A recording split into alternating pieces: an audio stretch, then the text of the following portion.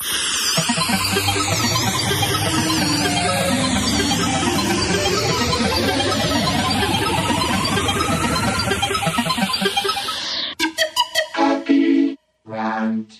welcome to the Happy Rant podcast. I am Ted Klug, joined as always by Barnabas Piper.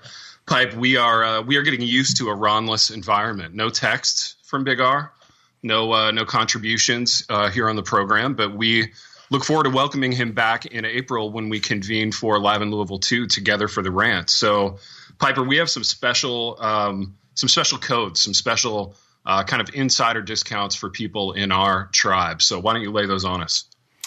We do.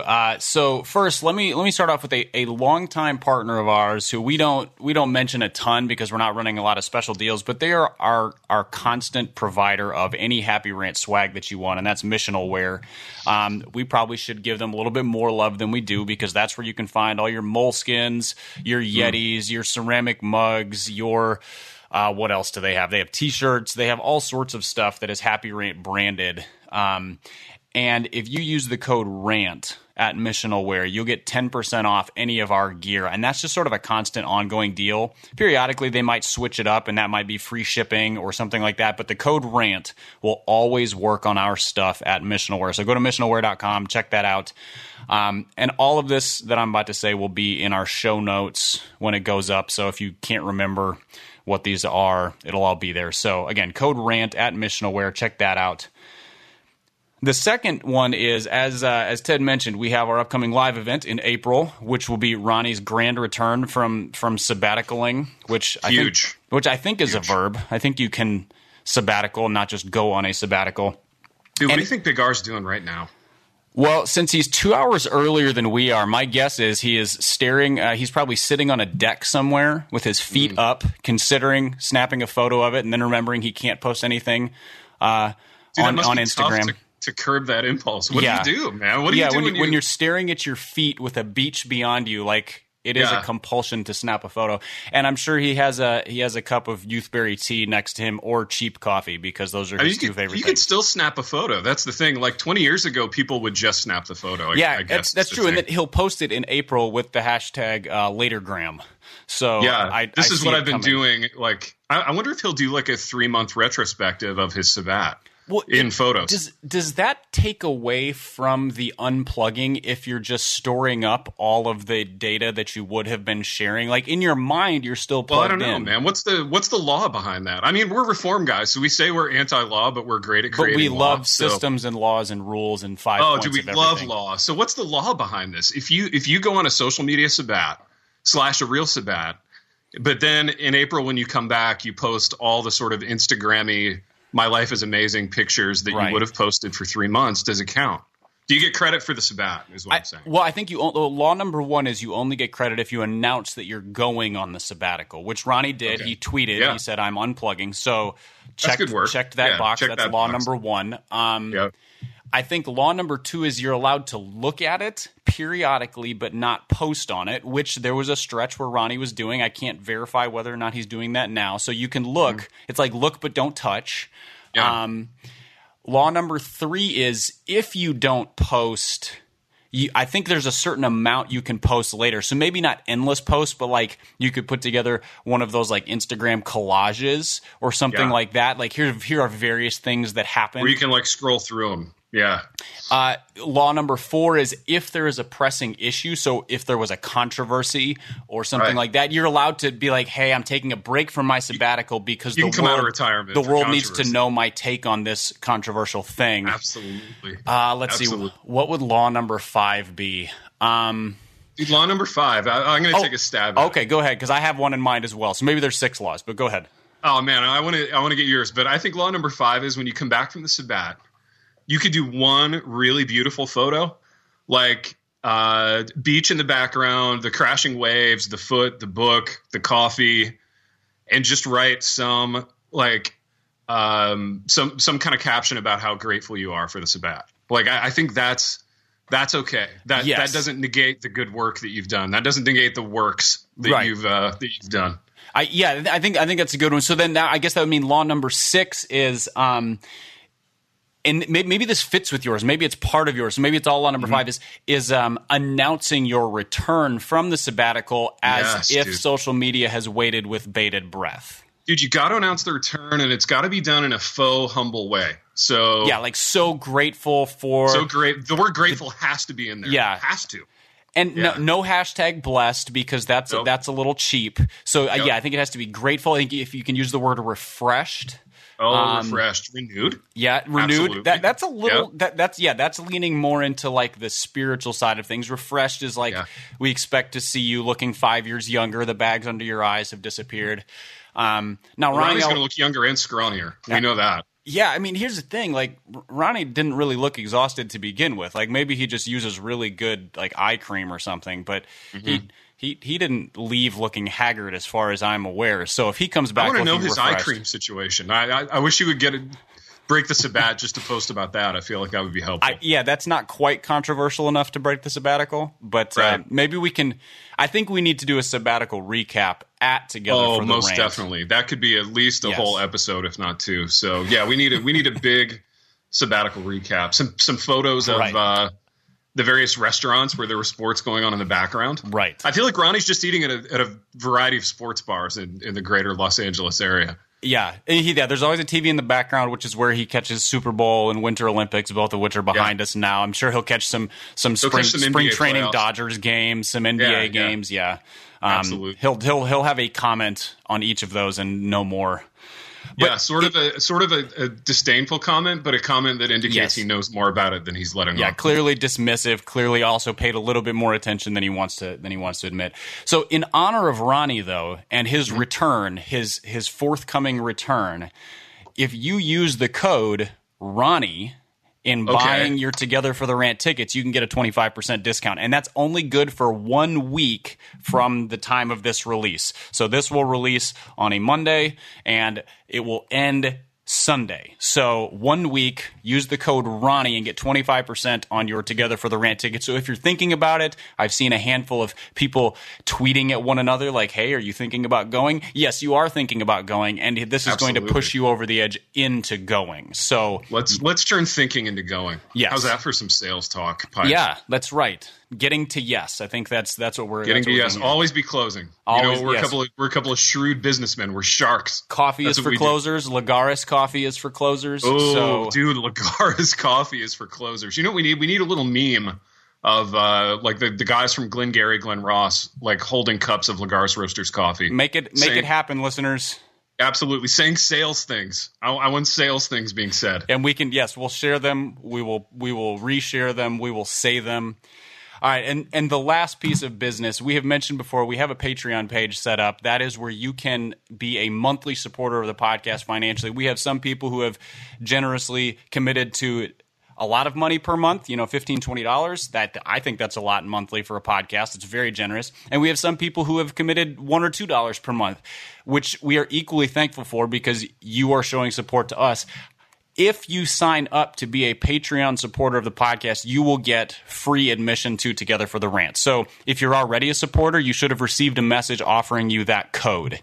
If you are considering doing this or want to, go ahead and sign up to do that. We, just out of gratefulness, we will send you a code for free tickets to Together for the Rant. Obviously, not everybody lives close by. That might be a trip.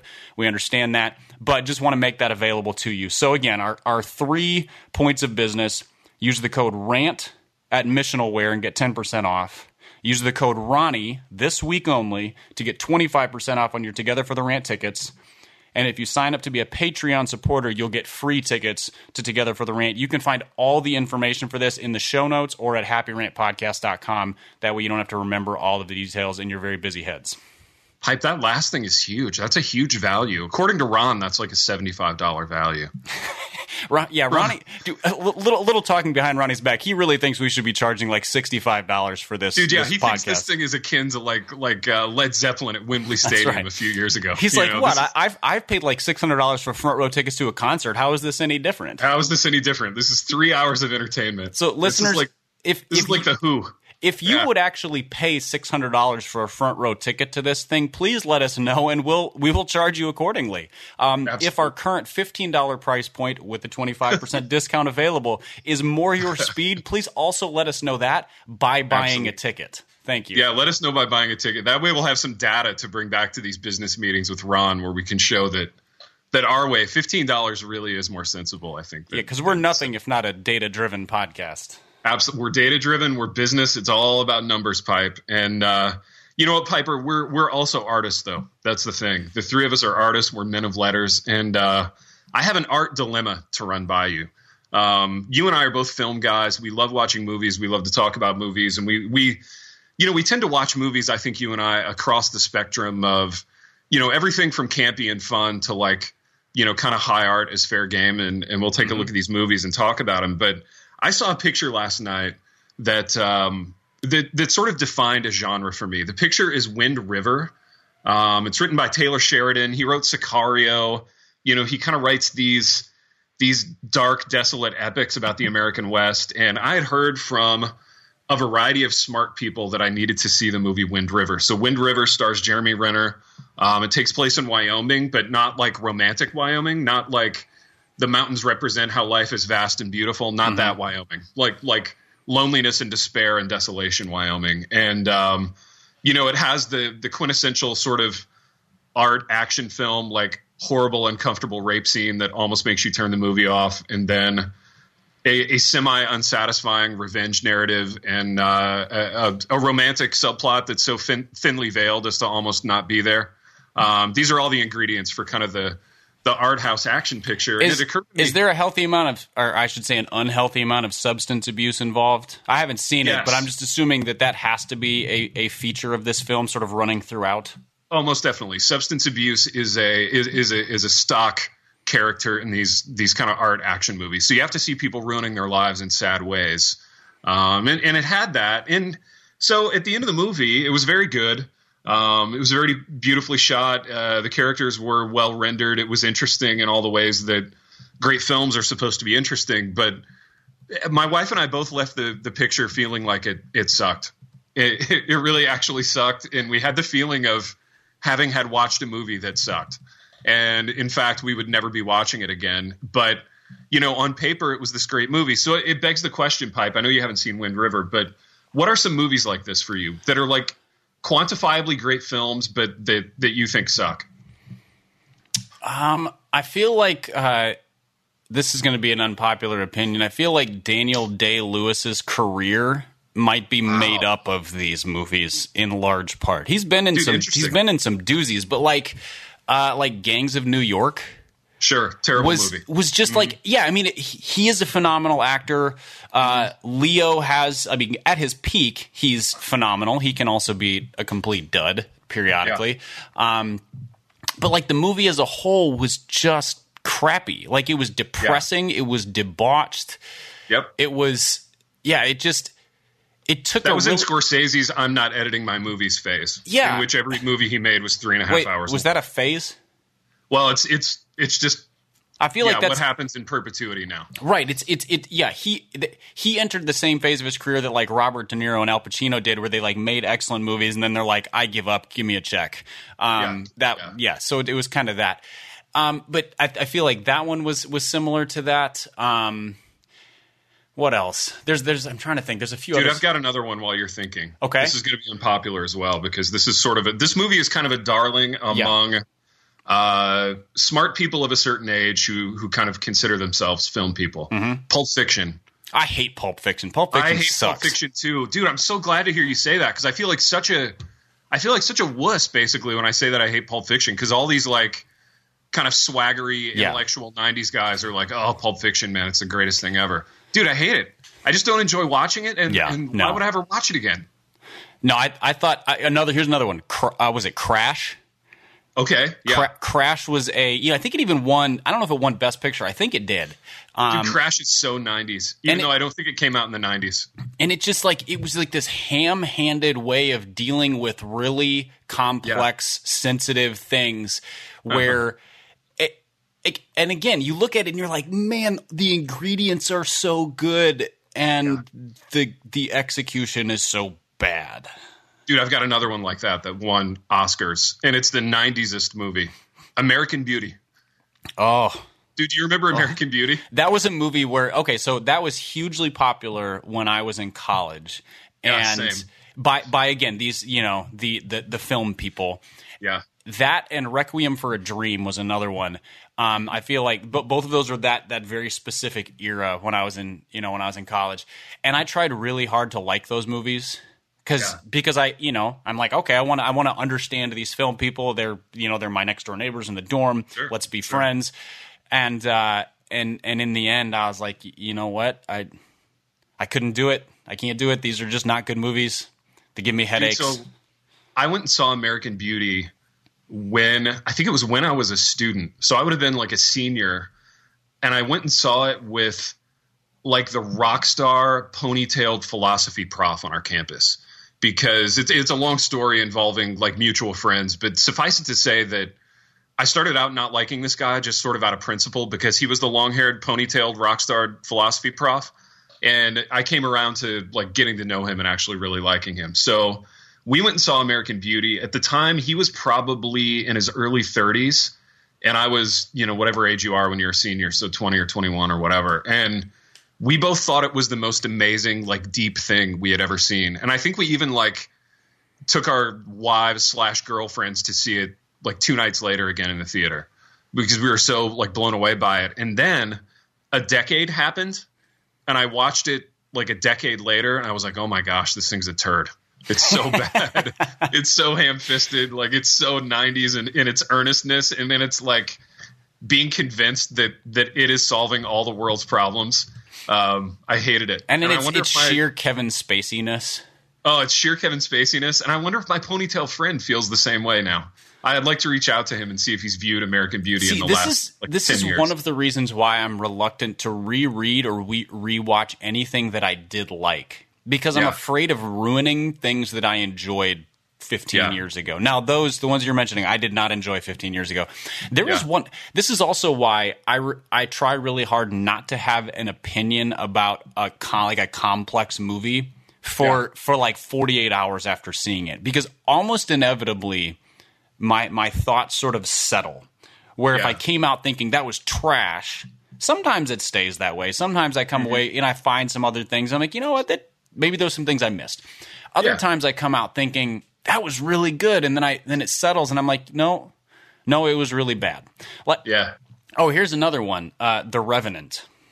Oh, dude, The Revenant. Okay, I haven't seen it, Piper. Lay that one on me. So we may have even discussed this. The Revenant was one. Well, first of all, they gave acting awards to a guy who grunted and growled the whole film. His spectrum of acting was basically almost dead to growling. Dude, okay, I feel like that's a thing because Renner kind of got the same sort of love for Wind River. And in Wind River, like he was riding around on snowmobiles and like stalking people and animals through the woods, and all of his dialogue was like very mumbly. It was sort of like he's so blue collar and like a man of the earth that all he can do is kind of mumble words out. And it was incomprehensible. I was frustrated by that. I do not understand critics' affinity for bleak movies. Yeah, they love the bleak.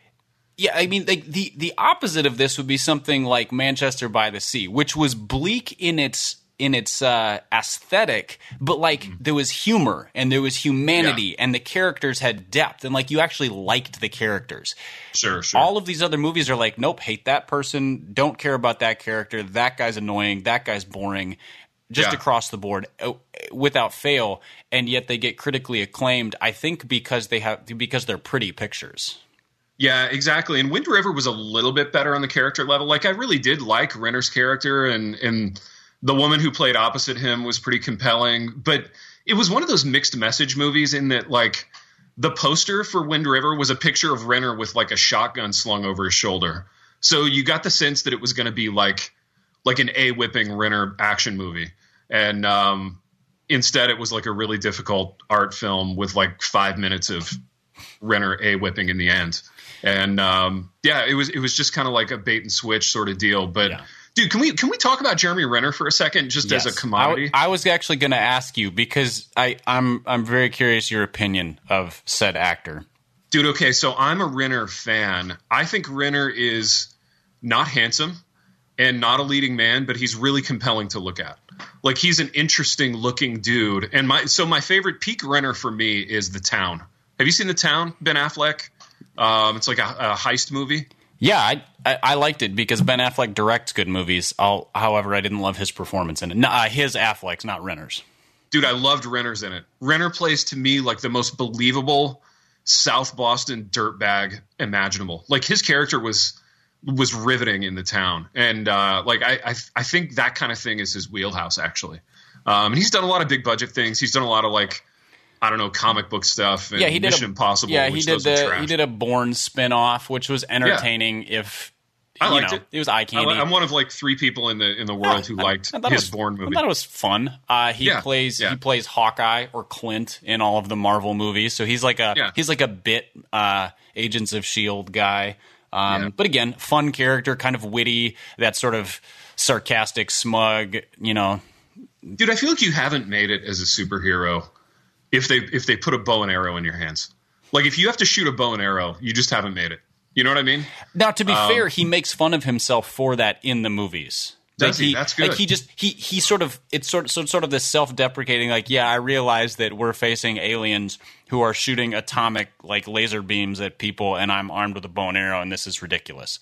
Yeah, for sure. So there's a level of self-deprecation there that makes it amusing. Pipe, speaking of self-deprecation, I want to shift gears here ever so slightly and talk about something that you brought up, which is I don't even know what the word is. I'm a word man, and I'm at a loss. But just the sheer volume of therapy animals that we see out and about now, and Serenity now. I want you to talk about this because I think the criteria for what it takes to get a therapy animal has gone way down in the last few years. I don't have empirical data to support this, but I think kind of all you have to do is say, I need a therapy animal. Yeah, the criteria is we're afraid to tell people they're being stupid. Okay. And so if somebody comes and says, I need my Shih Tzu on a plane, or I'm going to, suck my thumb and wet myself, people are like, oh, by all means, take this little yapping monster on a plane with you. Dude, and right. Instead of going, maybe you should take a train. Or see a human therapist who can actually help you with your problems. Or take a Xanax like a lot of people do. Yeah, just knock yourself out. Take here's a small bottle of Jack Daniels. Here's a couple antidepressants. The flight will be great. Enjoy yourself. I just think these are. To be fair, Baptist community, we're not advocating that. We're being sarcastic in this moment. About the Jack Daniels. Everything else I'm dead serious about. Everything else we're being serious about except the Jack Daniels. Yeah. We don't know anything about that. That's right.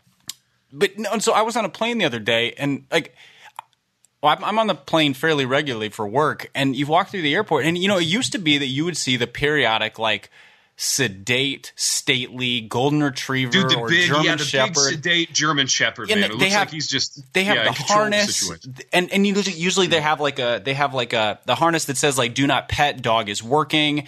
Yeah. The leash on them is usually if it's for a person who can't see, if it's for a blind person, so it's like a bar so that the dog can guide them, or it's a very short leash so that they can sort of it's an actual assistance dog.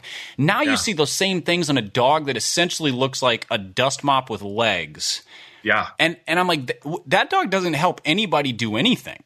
That's a barking rodent.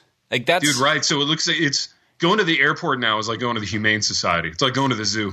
Well, it's like going to the Westminster Kennel Club because they're all they're all high end dogs. You don't Dude, they are. You don't see some mutt with 2 different colored eyes with nobody mangy ever has hair. Mutts as a therapy dog, but the mutts are the nicest one, dude. I grew up with mutt dogs in my house, and they were so nice, and they don't have health problems. If we want, if you go to the Humane Society and you find a puppy of indeterminate breed, get that puppy because He's going to be super pumped to see you. Yeah, He's super excited to see you. Nobody's going to be impressed. They're not going to be like, "Ooh, that's a beautiful dog." But you know what? Yeah. That dog will live 5 years longer than their, purebred whatever, and it won't get hip dysplasia, and you won't spend $4,000 at the vet every year for whatever stomach issues. Getting a hip replacement for your dog. Yeah. But I couldn't agree more. So I actually had a friend who at one point was trying to figure out how to get her dog to be considered a therapy dog just so she could fly it for free. There you go. Because she's like, otherwise I got to put it up at a kennel, otherwise this and that. And I'm like, I mean, if you're trying to game the system, I think that's really just what this comes down to is people are like, well, I don't trust my dog with friends and I don't want to pay for it to go to a kennel. Or I don't have any friends who will take my little yapping dust mop. And so I'm going to call it a therapy dog, and then it can fly for free. So here's my question is, does this extend beyond dogs? Like, could I do a therapy cockatoo? That was my question, man. And does it even extend beyond animals? So what if I went to my employer and said, you know what, I really need a therapy cigar every afternoon as I'm grading papers in my office? which is actually what every cigar is. Dude, right. It would tamp down the anxiety. I would feel more comfortable. I mean, it's not a dog. It's not going to shed all over the place. Nobody's going to – well, somebody could be allergic to it, I guess. But I don't know. I feel like a therapy cigar is a very reasonable thing for me to ask for. Well, yeah, and okay, so that brings into question, like, if I have a serious allergy to canines and you want to bring your therapy dog on a plane – dude, right. My lady's allergic to dogs. That would be miserable for her. Right. And that seems problematic to me. Whereas let's take it to the therapy cigar therapy vaping. Let's extend this out a little bit. Like, smoking is illegal on a plane. So, but if you need it for therapy, does the FAA regulations trump my personal need? Apparently, like this all becomes very confusing if we extend this out to its logical conclusion, which is basically I get whatever I need for therapy. Exactly. Which begs the question, Piper, maybe you and I are the idiots for not taking advantage of this in some way. Well, I'll tell you another thing. I don't ever want to fly with my dog. I love my dog. No. She's great, but there's no way in anything I want to take her on a plane with me.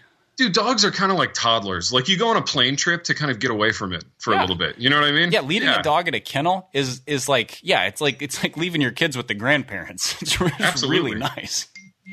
Yep, exactly. Sorry, man, that was my phone going off. No worries. You're a busy man. I'm a busy man, and you know what? This podcast serves us. I need a therapy item.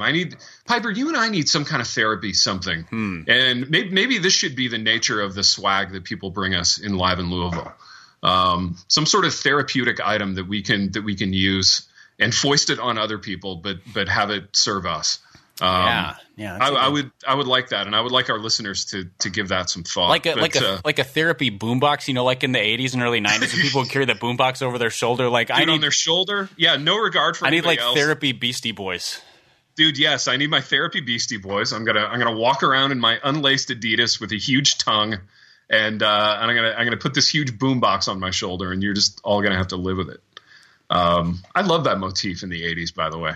And nobody ever addressed that in 80s pop culture. Like what would happen if you and I were walking down the street in opposite directions and we cross paths with our respective boomboxes. You just turn them up. It's like a battle of the bands as you go by each other. Who has better speakers on there? Who has better speakers? They're D-battery powered cassette boomboxes.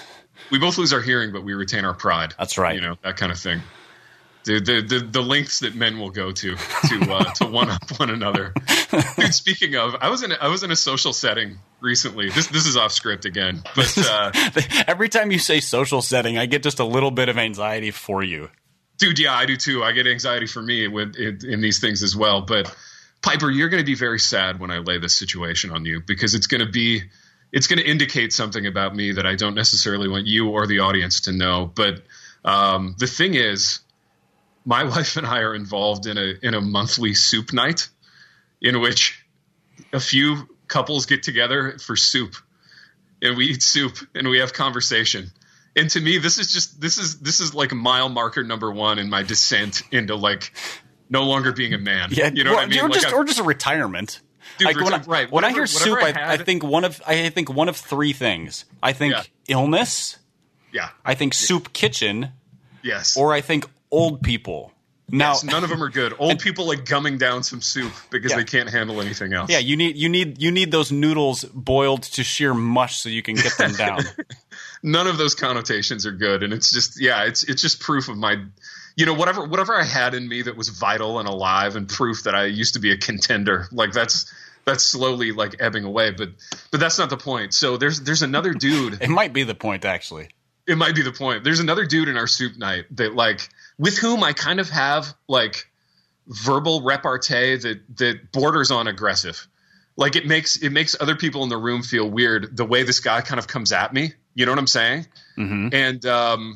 And I don't think anything of it because honestly, like as a dude and an athlete and a coach, like busting chops is just what you do. So like I truly didn't think anything of it. And then a couple days later, like somebody explained to me like the dynamic of the room, which is just that this dude kind of needs to be the alpha.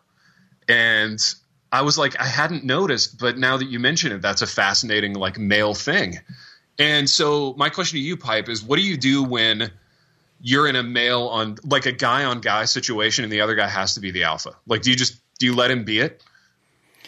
If it's a group of people, mm-hmm.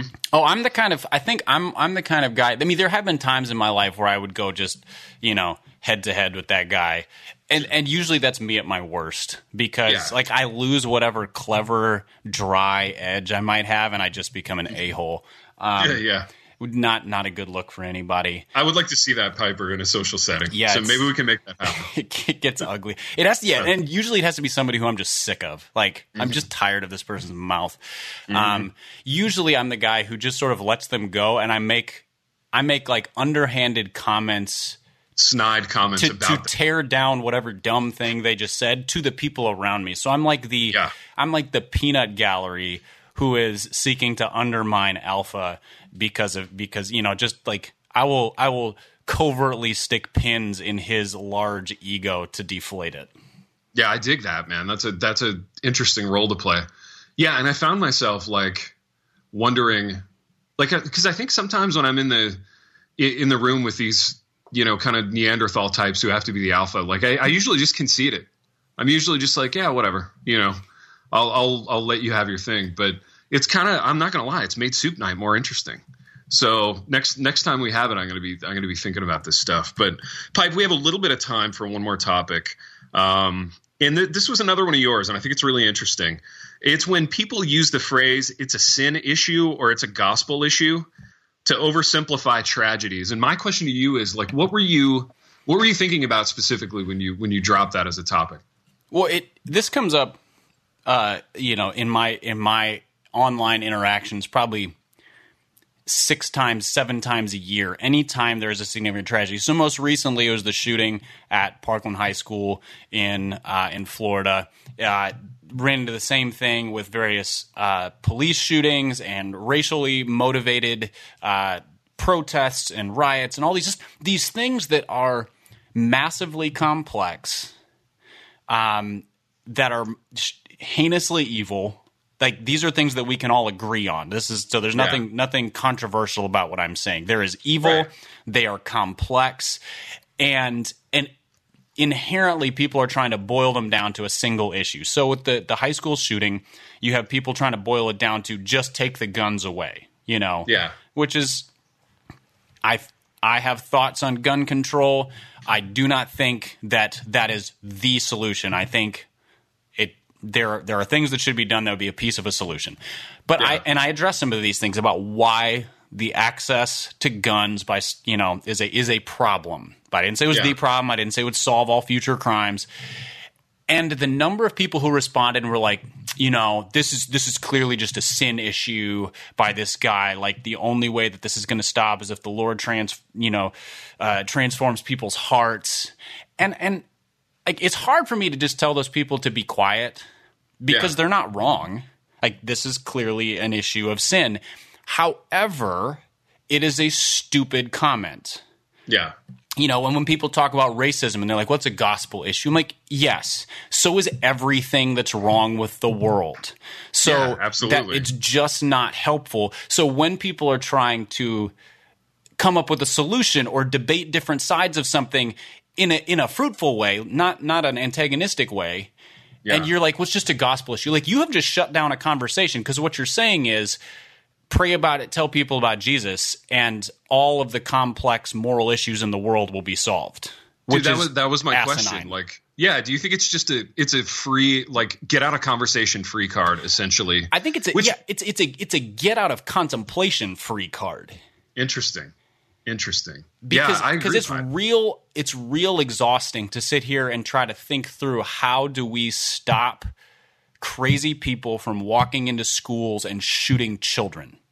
Right. It's an issue that does not lend itself to, 185 characters on Twitter or whatever. Like, it's an issue that requires, like, lots of deep thought and conversation. And yeah, you can't just sort of one off an answer, but sadly we live in a one off the answer kind of culture. And my beef is the number of, like, church leaders who say things like this, because it is essentially like, it's a get out of preaching free card. It's a get out of teaching free card. It's a get out of hard conversations. Like, as you said, I mean, it's a thing that you say, and then all of a sudden in the Christian world, anything I say sounds like I'm saying, yeah, but it's not the gospel. Yeah, I'm against the gospel. Right. Yeah, I don't believe in, like, that's the way it comes. Any response I give comes back that way. And it's essentially conversational blackmail. Like, you laid this thing down and said, and, like, you can't say anything else because I've said sin and gospel. Yeah. And if you say anything, you're denying sin and gospel. When in reality, now I'm holding this conversation hostage indefinitely. Right. Yeah, and it's so I think it's lazy. I think it's thoughtless. Mm-hmm. And none of this is to say that these are not profoundly sinful, gospel related things. But you are not proposing a single useful counterpoint or solution when you say that, and that's why I get just frustrated when people throw that out, because it's like, well, and mute. What are we supposed to do now? Dude, I have to ask you, man, just by way of a question. And I think Ron and I are both careful not to, like, lay stuff like this on you too often in the program. But I'm curious, as John Piper's kid, and John Piper being sort of the king of Reformed preaching, how would he handle these big hot button social issues like a school shooting from the pulpit? Because you get some Reformed guys who are like, well, it's time for the next week's chapter in Matthew, and we're just going to keep plowing through it. And I'm going to kind of put my head down and pretend it didn't happen. But then you get, the other end of that spectrum. I was just curious how your dad handled that. It's interesting. From the pulpit, he was not as vocal during my growing up years. He would handle it more on the writing side of things. So article, used to be like magazine articles and stuff. Now it's just the Desiring God website. And he's had a lot to say about a lot of things, race and politics and violence and pacifism and, very, very divisive things, some of which I agree with, some of which I wish he wouldn't say. But I'm glad he says I think a lot of which makes the kind of traditional Reformed community uncomfortable, though. Right. Because in a sense, he's showing his social cards in a way that, like, they don't like. Yeah, he is refusing to abide by it's a gospel issue and just, so let's move on to John 6, Like, he is addressing them as a Christian in the world, and that's, like, that aspect of it is one of my favorite things about the way that he handles his role as an influencer and as a theologian and as a public Christian. And it doesn't even matter if I agree with him. I'm just glad to see a 70-something white evangelical who will attack an issue and not brush it under the rug, not attach himself to a political party, and not use some sort of cop-out, it's a sin issue, let's all pray about it. Again, not cheapening the power of prayer, but saying that there is a responsibility alongside our responsibility to pray. So, but I don't remember him saying a ton from the pulpit early on, although I think later in his pastoral career, he I think he's sort of reached the point where he's like, what are they going to do? I'm old. I can say whatever I want. And so that's a wonderful age to be. And I'm getting there because I'm going to soup nights. Yeah, you're at soup night. Well, if you're going to soup night, I think it means you've given up and you just think at some point you're just going to be sucking on a straw and sitting in a wheelchair. So good luck with that. 2 or 3 years tops. I'll be doing the program while sucking on a straw. But Pipe, I'm in total agreement about your dad, and there it is. We both like your dad. So I do like my dad. Just to make clear, I think there are some people who think I don't like him, and that's not true. No, it's not true at all. And your dad made a list that we failed to talk about again on the program. We've been teasing this thing for months, Piper, and I feel confident that one of these days at Jared C. Wilson, we are going to get to your list of top 125 gospel-centered 100? What's that? How many was on the list? Was it 125? I think 125, right? Okay. Am I wrong about that? It was either 100 or 125. I can't remember. Yeah. It was 100 or 125. The last name on the list is very interesting, but we will get to that in a future episode because we have done what we always do, Pipe, on this program, which is that we have wandered to and fro. And until next time, Rachel the Held Evans. The Happy Rant is brought to you by Resonate Recordings. If you go to resonaterecordings.com, you can see the full range of services they offer. So if you're considering starting a podcast, they are the ones we recommend going with.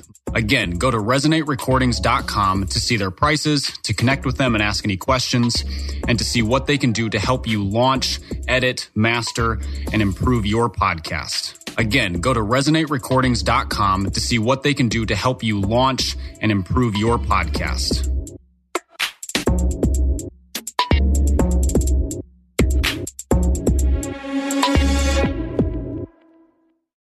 And oftentimes, you're chasing happiness, but you don't know that God is the best way to achieve the happiness you're looking for. And so I was trying to end my suffering by sinning, but I only ended up sinning my way into more suffering. That was Grammy winner Lecrae unpacking his testimony on The Walk, a podcast for worshipers. Join us weekly to hear artists, songwriters, worship leaders, filmmakers, and other creatives tell stories in the form of a devotional. The Walk can be found on lifeaudio.com or your favorite podcast platform.